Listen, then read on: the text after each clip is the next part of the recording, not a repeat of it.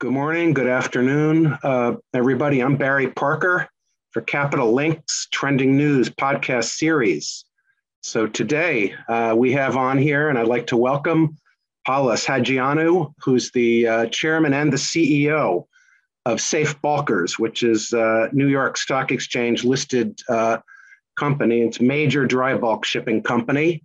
And just last week, Safe Bulkers announced their Q1 2022 earnings results, and that's the occasion. So we'll talk about the company's performance, the strategy of the company, and then developments in the sector, in the dry bulk sector. So with that, let's begin. So the first question is the current state of the dry bulk shipping market.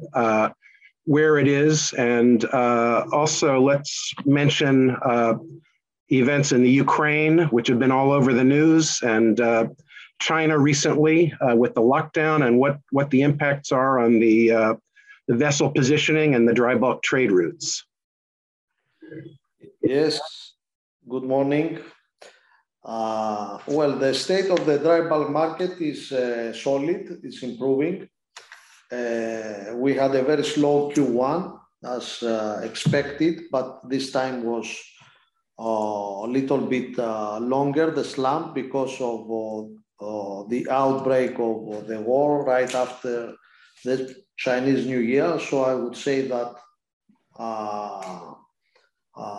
it affected a lot March as well, which usually is a month that the market starts recovery. This recovery started mostly in May because right after the Chinese New Year, we had the war and then the COVID situation in Shanghai area, which, as we know, is the major industrial area and the major business area of China. So all this affected the market, but the market started recovering sometime end of April, beginning May, and is looking again optimistic as we talk. Can you distinguish? They're upward movers. Some of them are geopolitical. We mentioned the war, and then some of them are, fundamental. Commodities that are moving. So I wonder if you could distinguish those, and then also there's a futures market with the forward curve where the traders put the price on the freight in the coming months. And I wonder if you could talk a little bit about that and what that might be telling us. Yes, the geopolitical factors are stemming mainly because of the war and the effects of the war. We've lost the flow of cargoes out of Ukraine, which is a major economy and a major producing country, especially on wheat, grains, and also for the steel industry. There are many steel mills there. This also had the repercussion of the sanctions to Russian cargoes. So many companies follow these sanctions not to trade to Russia. It's affecting the trade. For the time being, ton miles are increasing because certain cargoes are being carried from further away, from further distance, like Aussie cargoes into Red Sea, Aussie to Egypt, US Gulf, East Coast South America. Some grains are coming from all these destinations.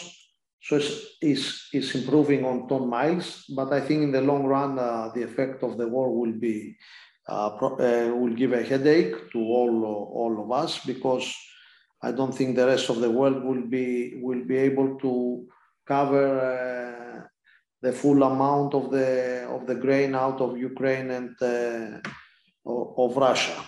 So the fundamental things that happen in the market is, of course, the rise of commodity prices, which is giving a boost for the next 6 months to freight rates, because you have to remember freight is also a commodity. And but of course you have the strengthening of the US dollar that is not very helpful for the market.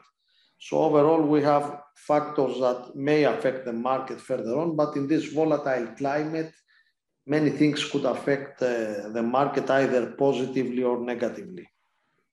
So the fundamentals are kind of mixed in with the geopolitics, so hard to be precise. Yeah, let's shift over. Last week you announced the Q1 results. I wonder if you want to talk about what the major achievements and maybe what you want to highlight from that news release.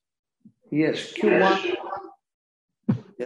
Q1 results were as per expectations, in that we had a low market in March, so it affected a little bit the revenue side, and also we had OPEX side affected as well, because the war created inflationary pressures, difficulty in moving spare parts around. We have to bring spare parts with more expensive routes. Shipping is relying on air freight for many of its urgent move of spare parts, quite heavy parts. Those used to be carried on freighter airlines, mainly with Russian big planes. Now this is being carried by other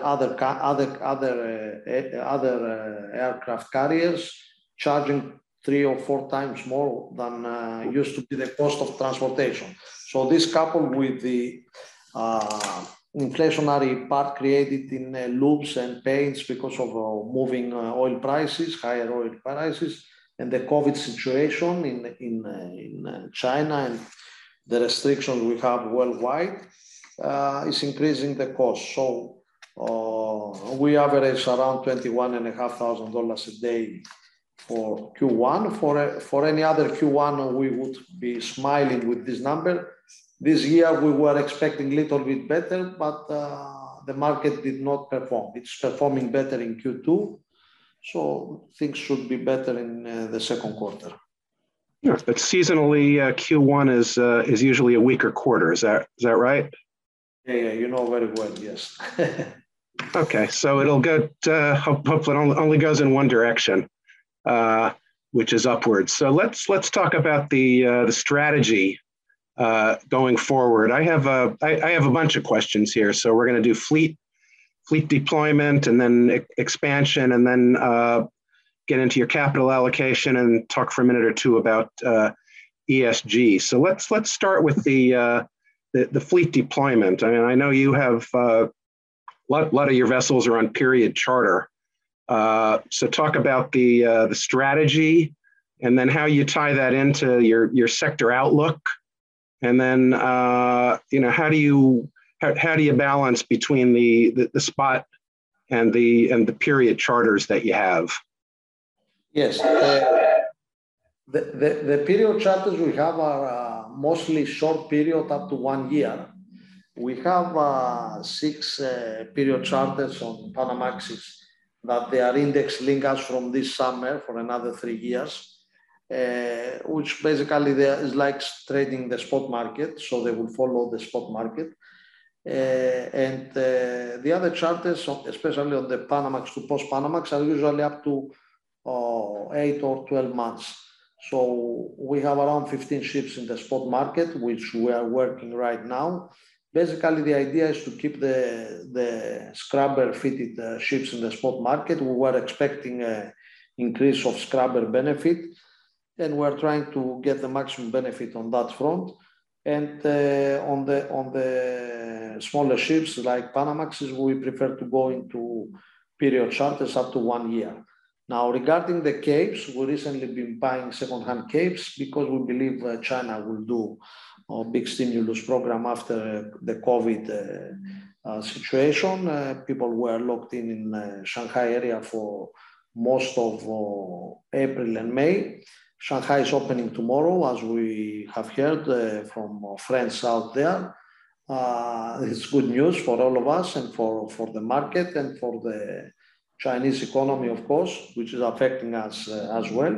So with China out in full force as from tomorrow, we expect major improvements on freight rates, especially for Capesize bulk carriers.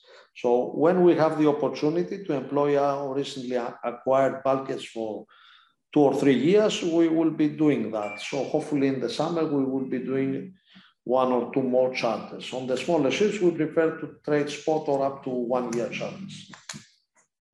Okay, so we'll be looking at, I guess, during the summer, hopefully when it's a stronger market, then you go into the period cover. Indeed, especially on the bigger ships, we prefer to lock in period charters at a reasonable profit. And remember, the ships are ships that we didn't buy very expensive, so we could write them off within the 3-year charter to below scrap value. So mid age, around 10-year-old ships, to take them down to well below scrap value within 3 years, it's a good investment for the company.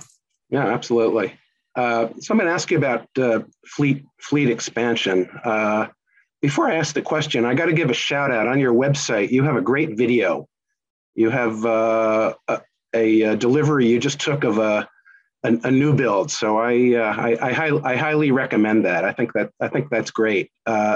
You've been active in new build and secondhand markets. So you're building in Japan. I think you had an order of 9 vessels. I believe those are Kamsarmaxes, if I'm correct. You just took delivery on one, and I guess that's the video on there. So you have 8 to go between now and the end of 2024.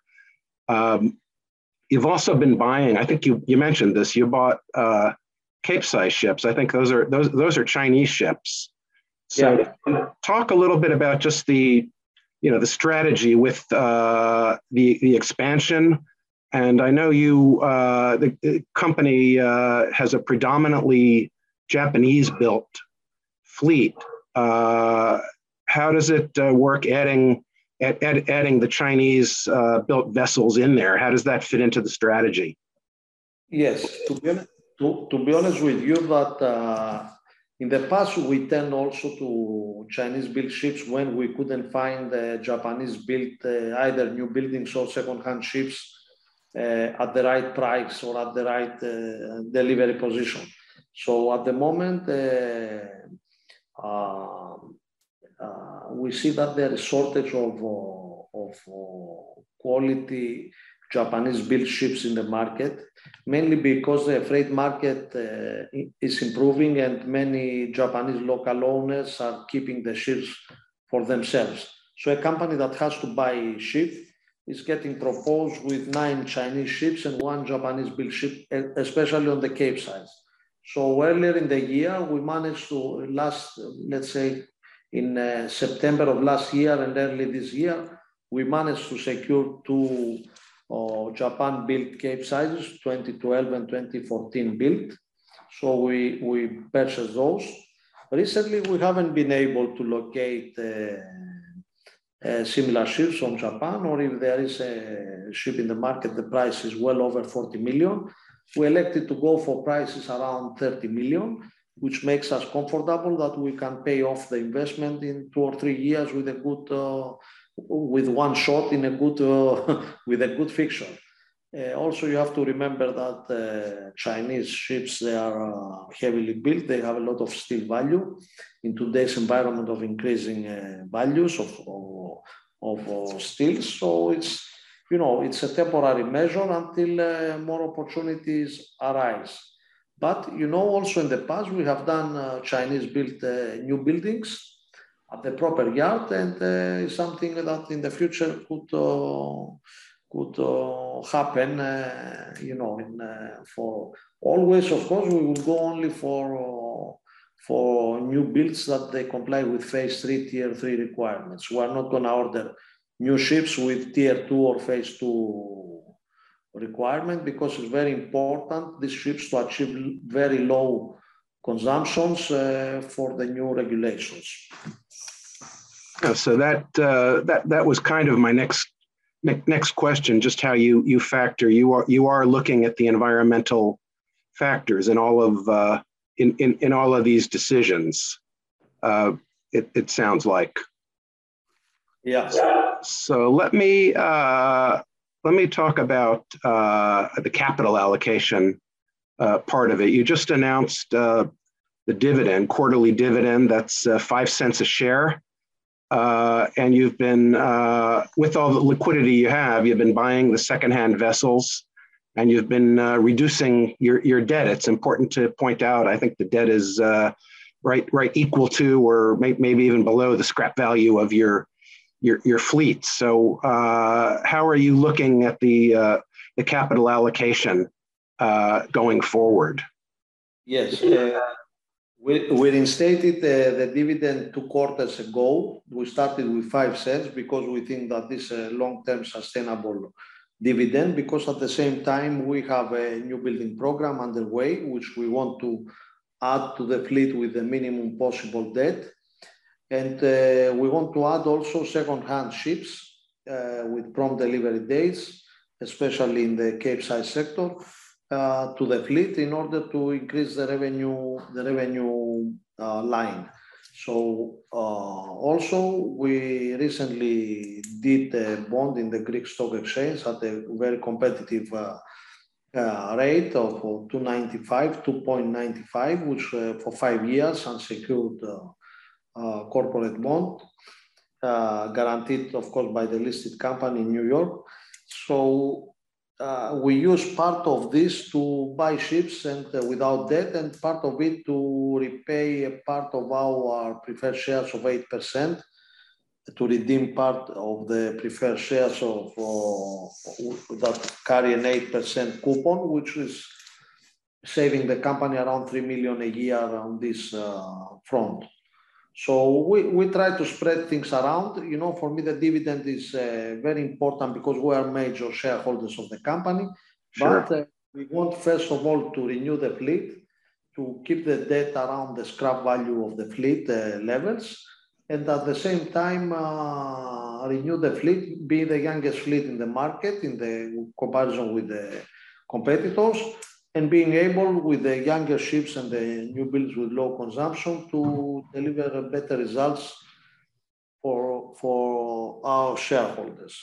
I think we will achieve this because the fuel cost and the energy cost is increasing, and even 2014, 2013, everyone rushed to do eco ships at the time because oil prices reached same level like today of $120 per barrel. We have to remember that at that time, oil vessels, heavy fuel oil prices was 600, whilst today the majority of the ships, they burn VLSFO, which is the price of VLSFO is around $1,000 today. Wow. So you have to add on it the difference of that factor, that the ships are burning different type of fuel today, which is much more expensive.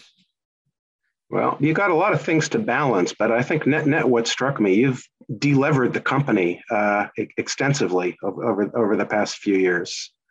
Yes. So that's we had to, and we will have a strong liquidity. So if the market performs very well, we have an increasing fleet. If the market doesn't perform in 24 or 25, we still have the power to add very cheap modern ships in the fleet.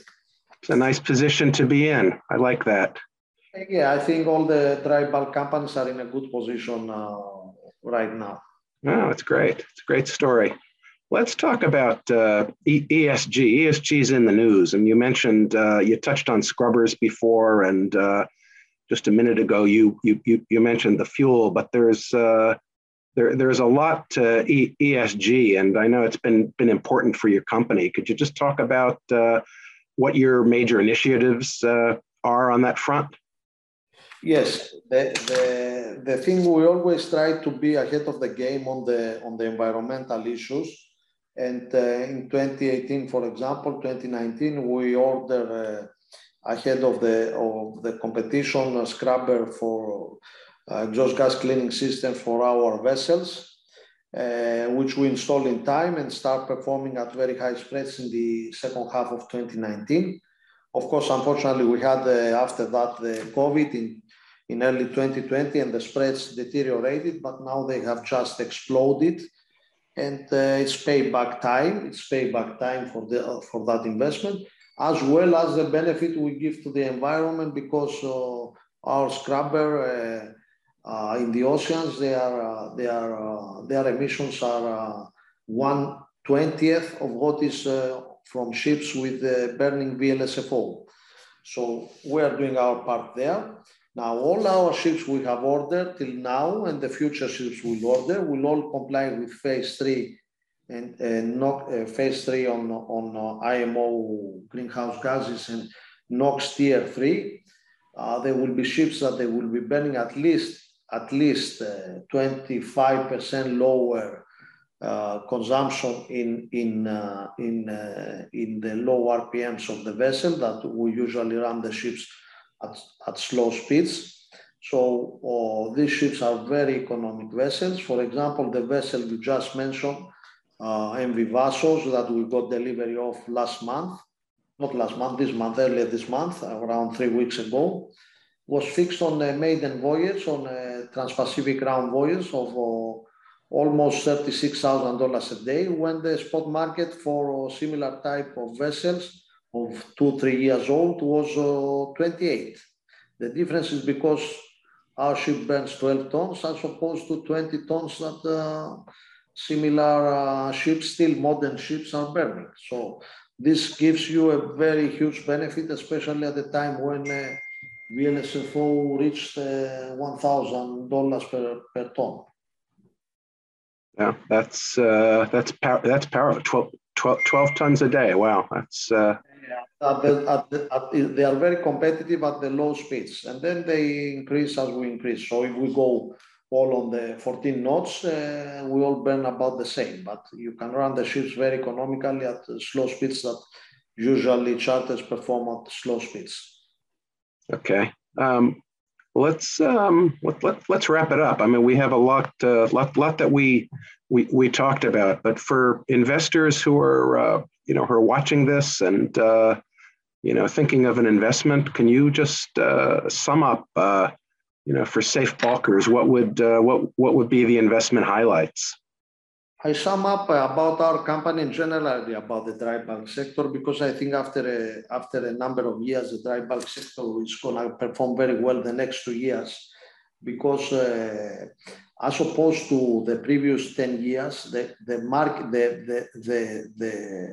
the balance between supply and demand is very fine, and we have a very low order book on the Panamaxes, on the Capesize, even on the Ultramaxes, that gives us confidence that we will enjoy even beyond 22 and 23 the good market. Secondly, I'm very optimistic about Chinese boosting their economy after the COVID.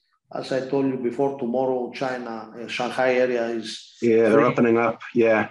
Opening up, and this is a major news, because they are opening up and the people there are very, very vibrant and ready to go. We had discussions there with friends today, and they are ready to go. And Chinese, they are really hard workers, and they can really catch up with what they've lost the last 2 months. So I don't see any slowdown coming from China in the next few months. I think generally in Europe and in America and in the Western world, COVID is reducing. We all move around without masks and all these things. All this is major boosters for the economic activity. Of course, we have the problem of the expensive energy and the war, which is a very sad story, and should finish as possible, and the whole world should sit down together and find means and ways how this stupidity stops. Well, whether that comes from the east or the north or the west or the south, because we're talking about people losing their lives for almost no reason, So yeah. As far as I'm concerned, this is my view. So people may agree, may not agree, but it's against humanity, and it's against the modern world. So let's hope that logic will prevail on all fronts and try and find the solutions and because you see, I mean, sanctions leads where? Leads to bad economies in Europe, in the Western world.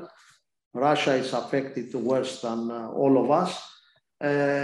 We end up people boarding ships out in the Persian Gulf and taking seamen for hostage.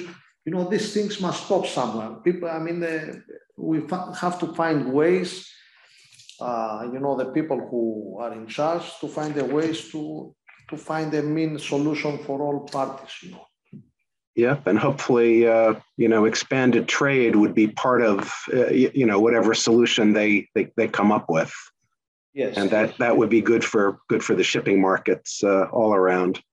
Good for everyone, and it's good that we are hearing also reports that U.S. and China, they're trying to find ways for more trade and less tariffs and things like that. At least, you know, the two big powers in the world to show that they are communicating and they have some understanding with the needs of each other. So I'm not totally pessimistic, but some logic must prevail. Now, regarding the dry bulk, as I told you, I'm optimistic, and we see a lot of companies doing very well. So I think it's one sector that we were waiting too long for this moment to have positive results and good profits. So it's the right time for investors to invest in the sector and be a little bit more loyal than they used to be in the past. Well, I think it's important what you said about the supply. I mean, it's a low order book, the lowest in years, and you know, I think if you look across at some of your brethren in the container business, I think they've tied up all the yard capacity for the next 3-4 years. Yes, they did us big favor, the container owners, but of course they had mega profits.